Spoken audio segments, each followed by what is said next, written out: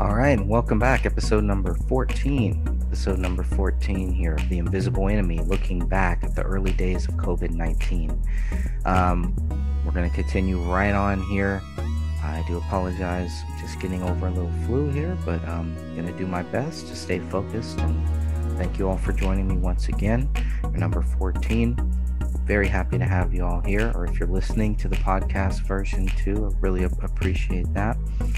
But first, we're going to get started as the way I want to start this out now. Everything that we do from here on, we start this out with the prayer, with the Lord's Prayer. So here we go. Our Father, who art in heaven, hallowed be thy name. Thy kingdom come, thy will be done, on earth as it is in heaven. Give us this day our daily bread, and forgive us our debts as we forgive our debtors. And lead us not into temptation, but deliver us from evil. For thine is the kingdom, and the power, and the glory, forever and ever. Amen.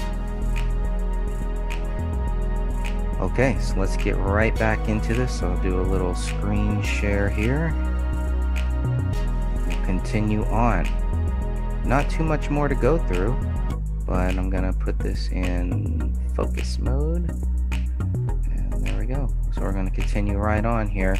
We are at page 148 if you are looking at the document that I have provided.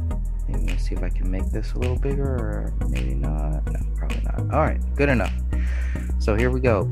I'm going to go ahead and read this. Top of page 148.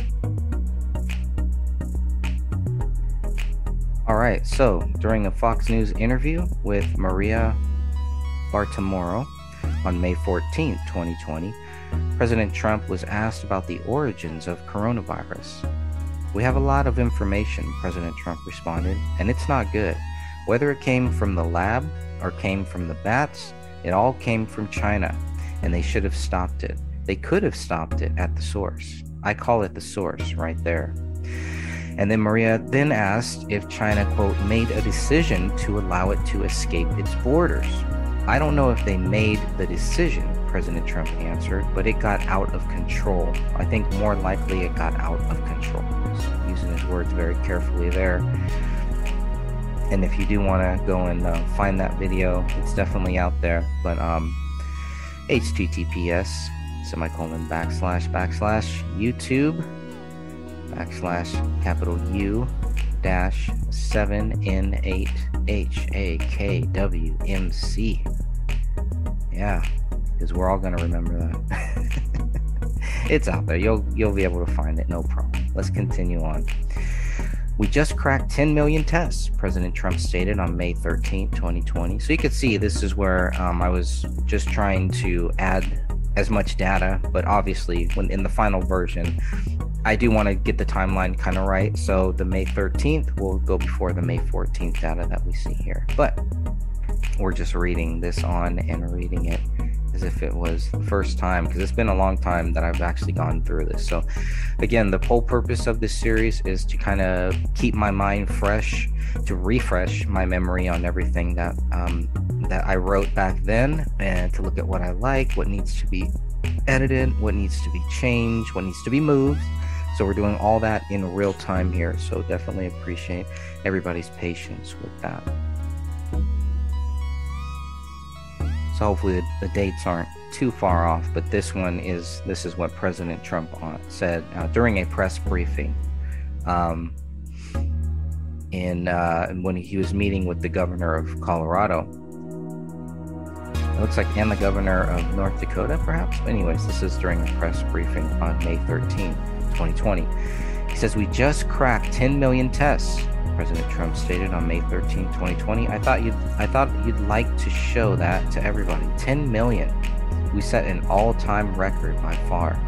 If you look down here, there are other countries that have not done anywhere near what we're doing. We're double. If you add them up and double them, we've done more tests.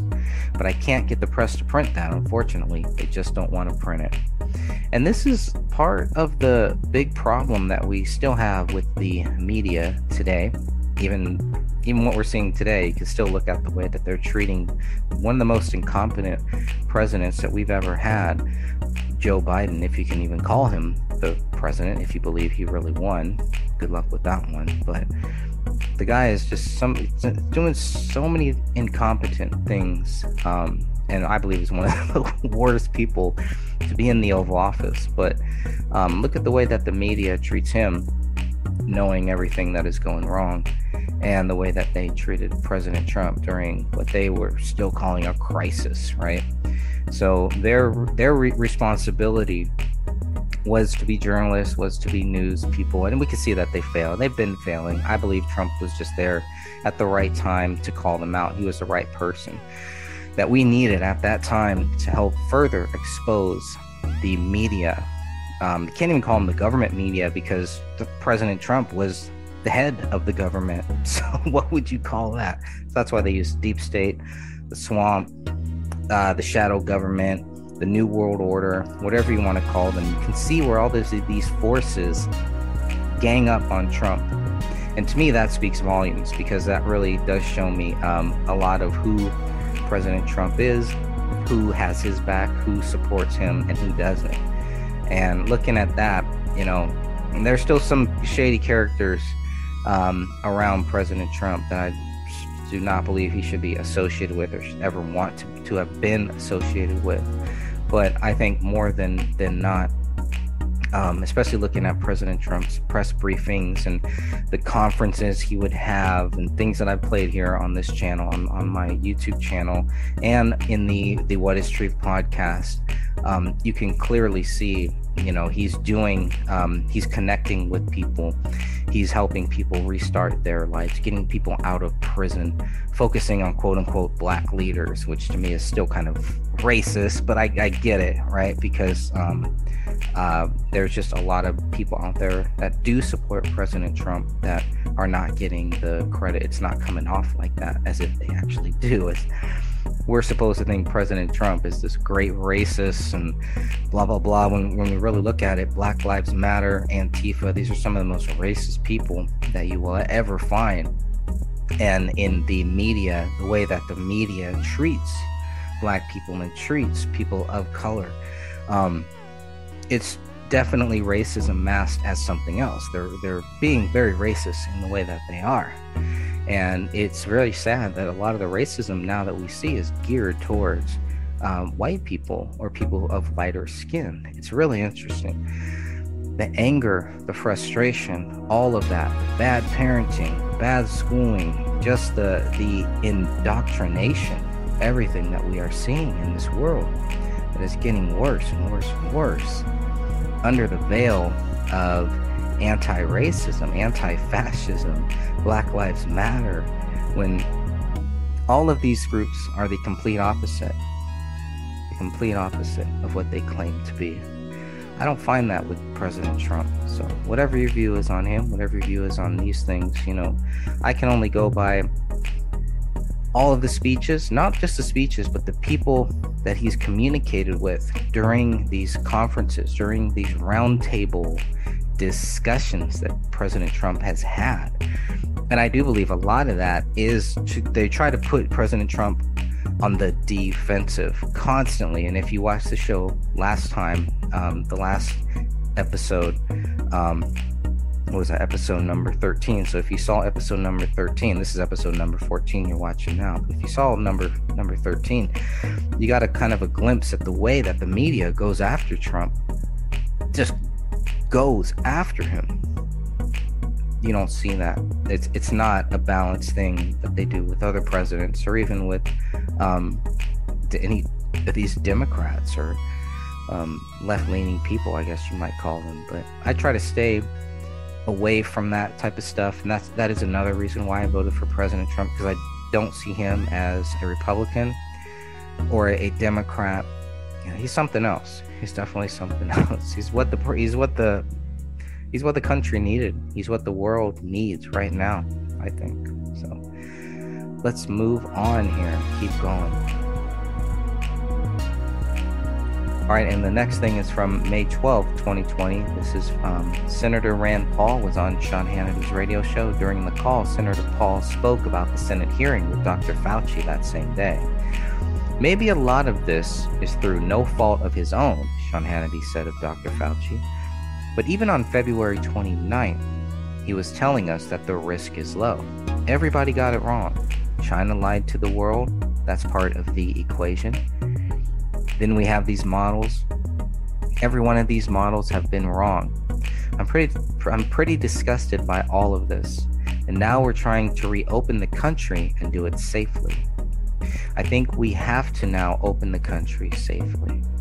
I think the main thing is, Rand Paul explained, there are a lot of people that are experts. I don't doubt that Dr. Fauci is sincere and he wants what's best for the country, but he's an extremely cautious person.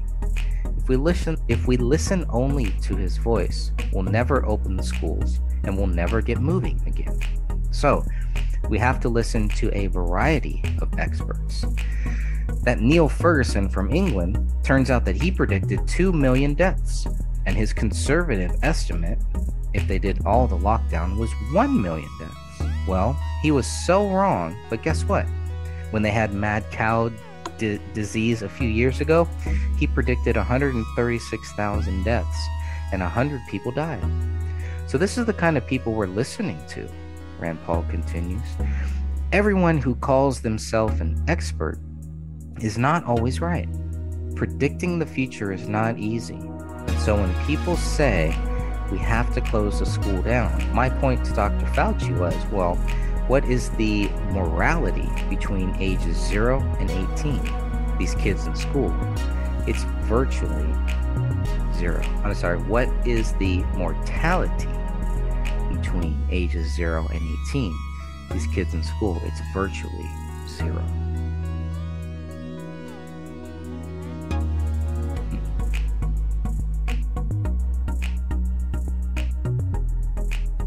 So we've gone through 13 of these episodes, from the confusion to trying to figure out what happened, to trying to stop the spread, the lockdown, all of that. And now here we are in May, early May, mid-May of 2020, trying to get the country back, trying to get the country going again.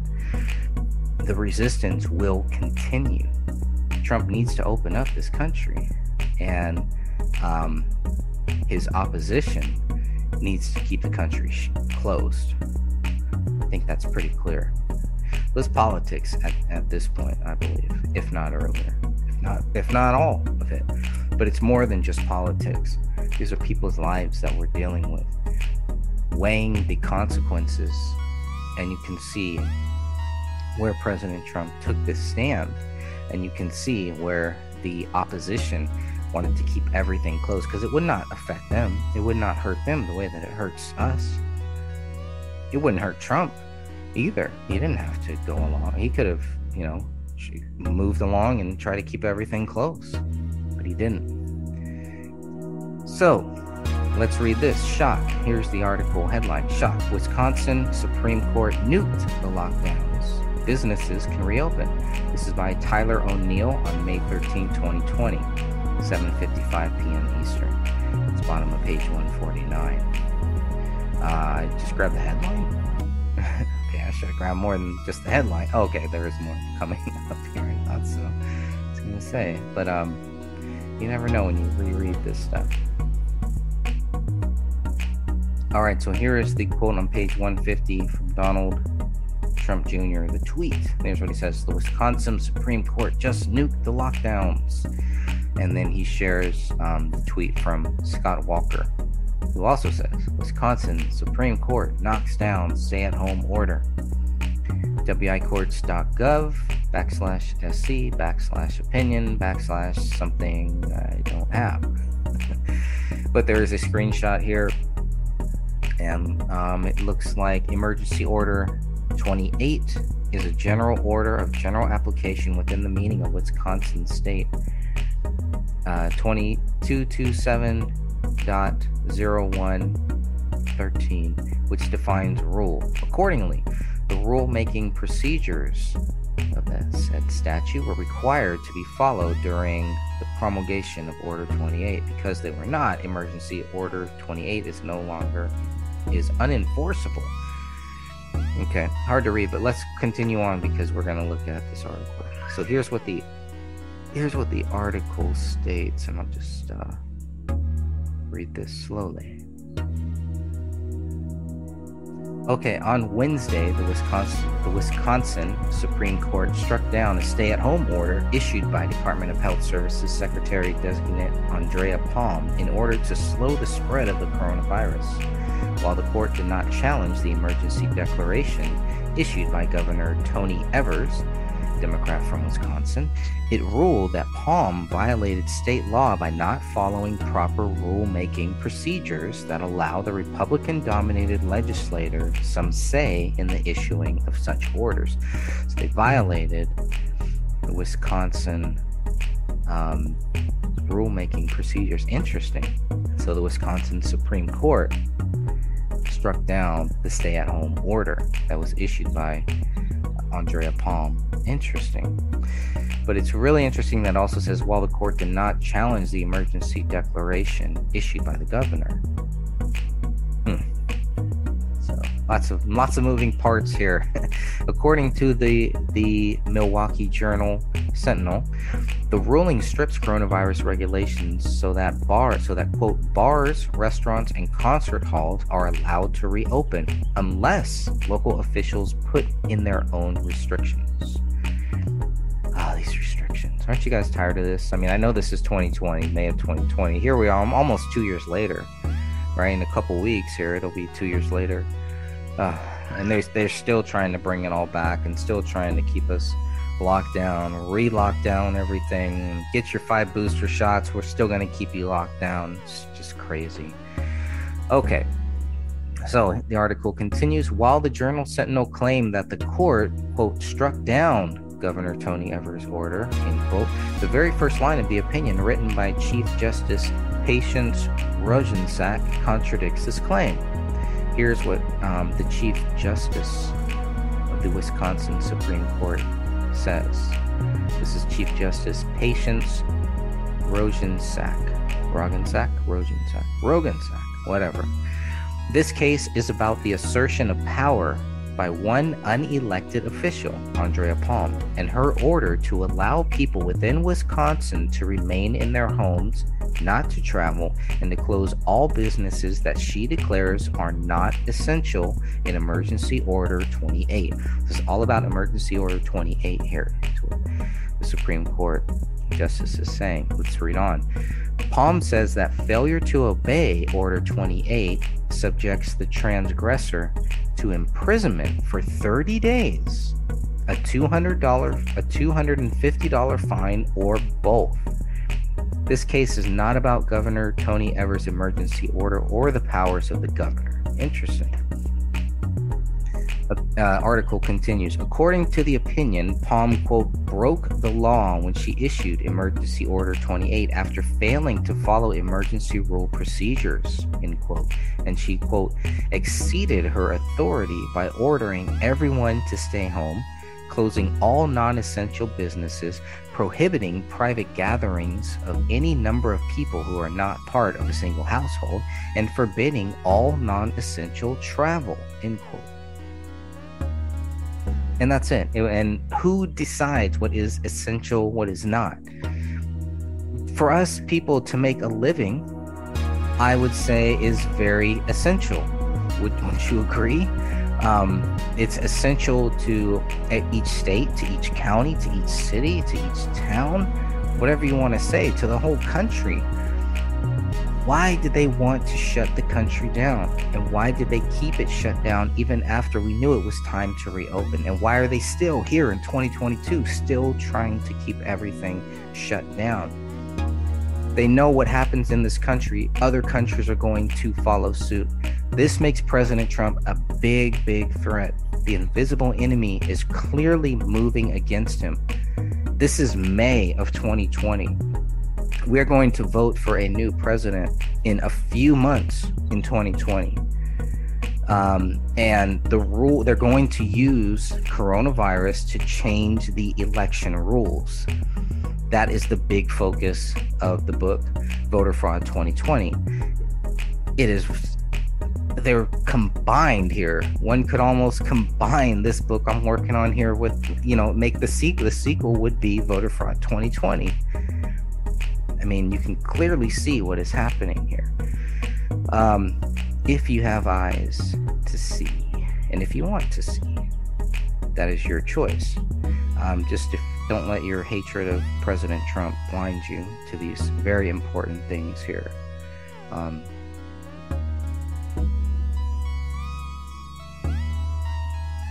Okay, so I don't want to get too far off track here because this article is really good, and this information is very, very important here. But I have just always felt like they were grooming Ron Paul. Certain powers wanted Ron Paul to take this step to run for president, right? To win. I think Ron Paul could have actually won here. And I think Trump was like the backup for this. You can't even call them Republicans, really. It's not about Republicans or Democrat. It's really not. I think we all know that by now. You know, it's fun sometimes to choose a side and everything and but you know, everything, this is so serious, and God put this right in front of our face to really show us how serious of an issue we are dealing with here. This is not about my party, your party, or anything like that. This is not I love this country. It's more about this whole world, you know. And I tell you, I'm working on my spirituality, on being more humble, on being kind. I was watching Kirk Cameron, and Kirk Cameron had his sister on, Candace Cameron, and they were talking about, you know, being a Christian in this world and everything, and, you know, some of the struggles that they had. And Kirk's sister was like, you know, because Kirk was asking, you know, how do you deal with this stuff when you know that somebody's wrong, and do you just call them out on it and blah, blah, blah. And, you know, she was saying, you know, kindness. She kept bringing up kindness. And I'm like, you know, that's so true. Like, it's so true. We don't have, like, screaming at people, yelling at people, being angry at people is not going to change their mind. And more than likely, as a Christian, I'm probably not going to change anybody's mind. And I've come to that realization, you know, very recently. And that doesn't mean we don't stand for Christ, but we do need to be kind. And these are things that I'm working on, that I'm going to continue to work on in my life, in my spiritual journey, to be kind to people in what I do. And I have failed. I know I have failed. When I was listening to Takeaways with Kirk Cameron, he was talking with his sister, and I'm like, wow, this is humbling, you know. And I need to work on that, because if I'm really going to be a light for Christ, I have to do it the right way, you know. And so anyways, I'm working on that. And I don't know how I got too far off topic there. I do apologize for that. But there's going to be a lot more of that. You know, there's going to be a lot more. I do want to make this more spiritual, make this more focused. Everything I do focus towards Jesus Christ, but in the right way. You know, and that's what I need. That's what I've been struggling with for my whole life, I think, for at least since I've been writing books and doing music and stuff, is what do you do? You know, how do you do all of this, and how do you balance everything, and how do you be kind and let people know about the love of Jesus Christ while at the same time not shoving it down their throat or bashing them for not knowing things, or just coming at them in the wrong way, or coming off angry. And like, we're Christians, we're not supposed to do that. And so it shows me how often that I failed, and how much work I still have to go through as a Christian, as a believer in Christ. And I have a long way to go. That's all that I know. I can definitely see that. And you know, being sick these last couple days, you know, it's allowed me to, it's forced me to kind of slow down, kind of stop. And it sucks, because this was some of the most important days. Good Friday was not feeling, I've been battling something for a couple weeks. So even on Palm Sunday last week was tough, but Good Friday was tough. Saturday was rough. And then on Passover, what we should call Passover. I know if you call it Easter, it's not gonna. I'm not offended by it. Even if you're a Christian, you know, it doesn't make me think, oh, you should know better, or this or that. I know what you mean. If you're a Christian, you call it Easter. I know you're saying Passover. I know we're talking about the resurrection of Jesus Christ, the resurrection day. Okay, call it whatever you want, as long as we're talking about the same thing. It's fine to me. It does not bother me. But I've switched from calling it Easter to calling it Passover. I think every Christian knows it's not about a bunny. Even if they do the Easter egg hunt, that doesn't bother me. It doesn't. It really doesn't. Having a Christmas tree on Christmas does not bother me. It does not make me think that you're a pagan or anything like that. We have these traditions, just the way that the Jewish people did too. And even after they became Christians, some of them kind of held true to some of that stuff. And there's a lot of great Bible verses about all of that. Even when the Lutherans, when Martin Luther, I shouldn't say Lutherans because Martin Luther never created the Lutherans or anything. But when Martin Luther broke away from the Catholic Church, there were still, if you look at the Lutheran Church, before it got even worse and corrupted with homosexuality and all this stuff, before that, it was still a lot of the old traditions, a lot of the Catholic traditions that were in there, that are still in there.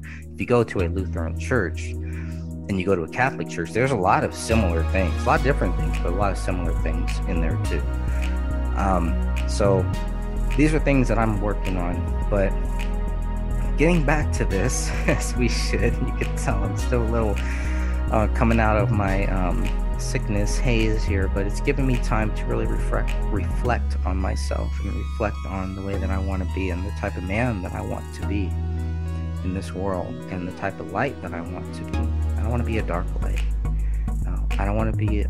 I never want to be someone that turns you away from Jesus Christ. And sometimes I shy away from even going there because I know how I can come off. And so I'm just not going to even say anything. But it can't be like that either. So I'm trying to find that balance here. But in everything that I do, it has to be putting Jesus Christ first. It has to be focusing on the Bible. And, I don't need to call people out if they're not or whatever. And yeah, I get frustrated sometimes with people. But at the same time, I can't shy away from it. So it's a balancing act. And I'm still learning and I'm still growing and I'm going to continue to do my best. One of the things that I really did like about President Trump is, and the people, so a lot of the people that he had, especially at his rallies, they started off with a prayer. Trump talks about Jesus Christ, not just about God or a higher power or anything, but specifically Jesus Christ. And that's very important.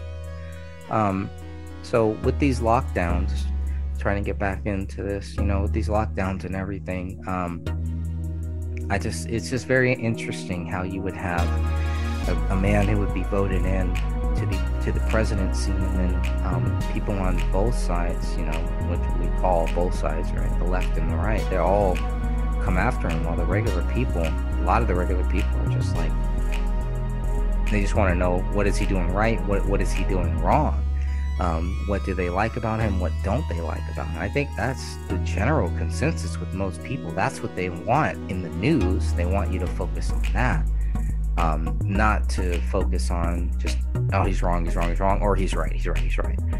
Right? We want that balance. That's what journalism is supposed to do. That's what we rely on these news people to do. That's why there's so many different news organizations and great YouTubers and just people, social media people out there, because people are searching for good news. People are searching for opinions backed by research, not by hatred.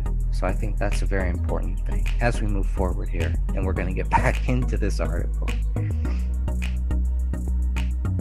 All right, let's get back into the article. Importantly, Rogansack adds, we do not conclude that Palm was without any power to act in the face of this pandemic. However, Palm must follow the law that is applicable to statewide emergencies. By refusing to do so, she impinged upon the legislator's constitutional core power and its functions, end quote. Under Palm's interpretation, quote, an elected official could create law applicable to all people during the course of COVID-19 and subject people to imprisonment when they disobeyed her order. Interesting, end quote. Republican lawmakers, the article continues, Republican lawmakers brought the suit in order to have a seat at the table when it comes to coronavirus restrictions. So they were pretty much left out of the dark, out in the dark, not out of the dark. 4 of the Wisconsin Supreme Court's 5 conservatives ruled against Palm. Rogansack and Justice Rebecca Bradley, Daniel Kelly, and Annette Ziegler. The 5th conservative, Brian Hagedorn, wrote a dissent, joined by 2 liberals, Ann Walsh Bradley and Rebecca Dollard. Hagedorn argued that Wisconsin state law allowed the governor's designate to have this authority. Quote, the legislator may have buyer's remorse for the breadth of discretion it gave to DHS in state law, but those are the laws it drafted. We must read them faithfully, whether we like them or not, end quote. In 1981, amid the HIV and AIDS pandemic, the article continues, the legislator gave DHS the power to issue orders.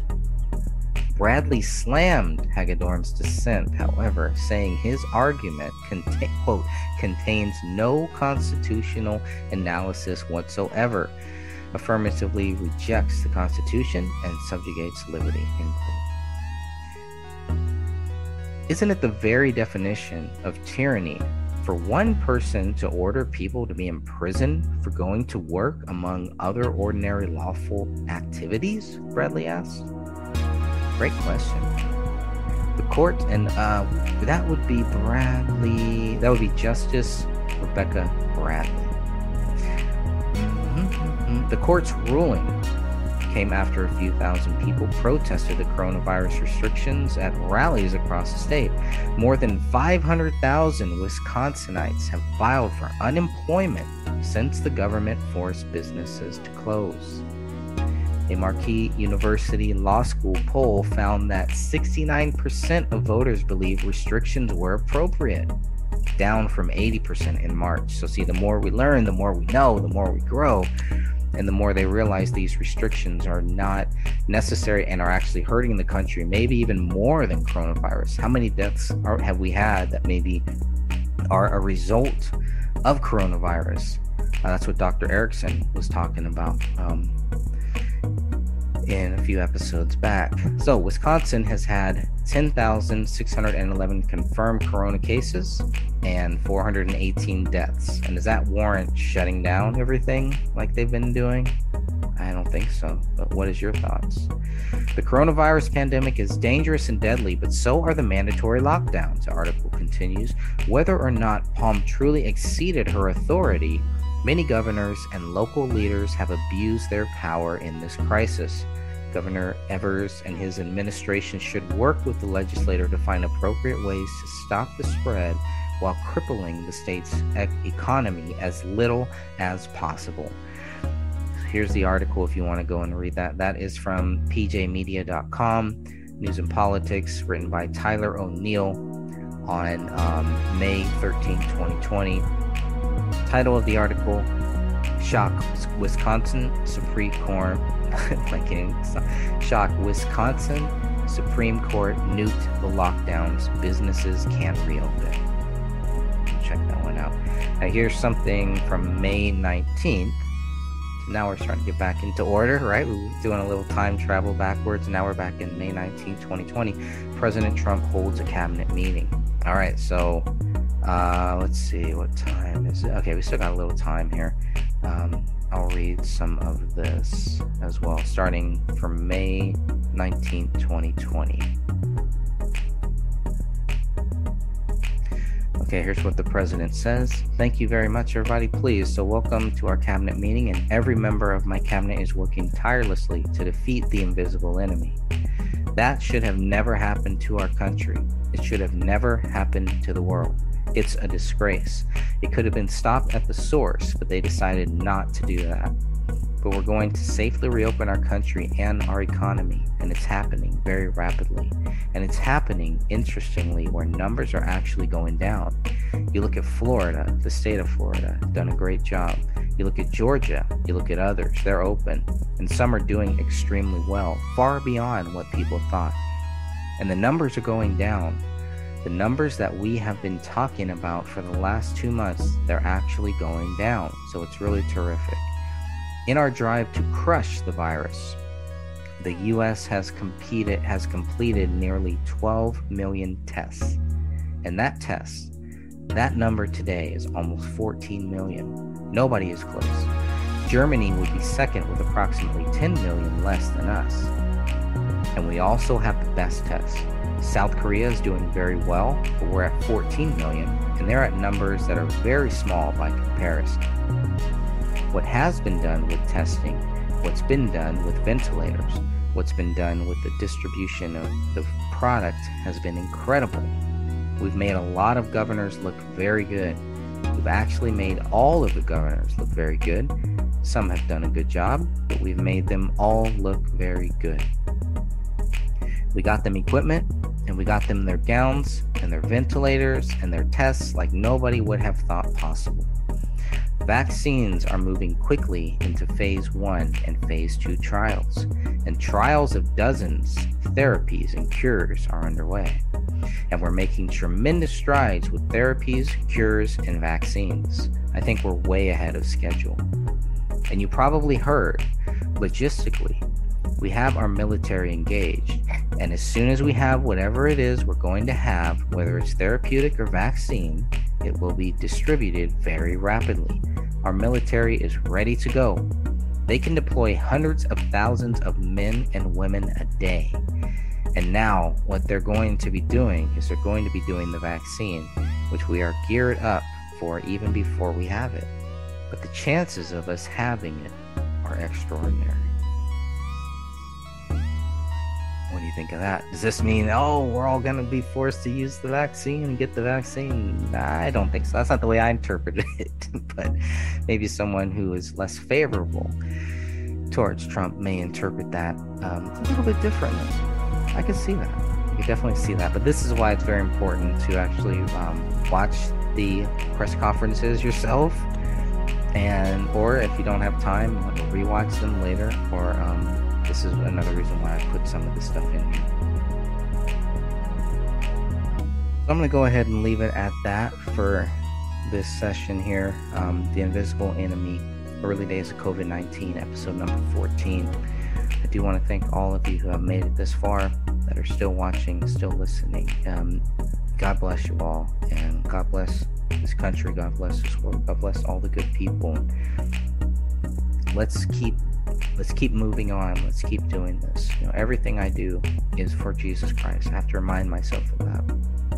If it's not for Jesus Christ, then I should not be doing it. There's no point. But these are very important topics that are related, right? I don't keep these things separate because they're not separate. Everything that happens here is related to Jesus Christ. It is related to the spiritual battle, this physical battle that we face every day. Cannot separate it. And that's the way that I feel. And that's why I do what I do, go where I go, say what I say, and know what I know. So continuing on, like I said, I'm still working on me too at the same time. But I'm not gonna let that. I'm not gonna wait till I get me figured out, and then I'll start talking about God, and then I'll start talking more about Jesus Christ. That's just not gonna happen. That's not a realistic option, because it's all related here.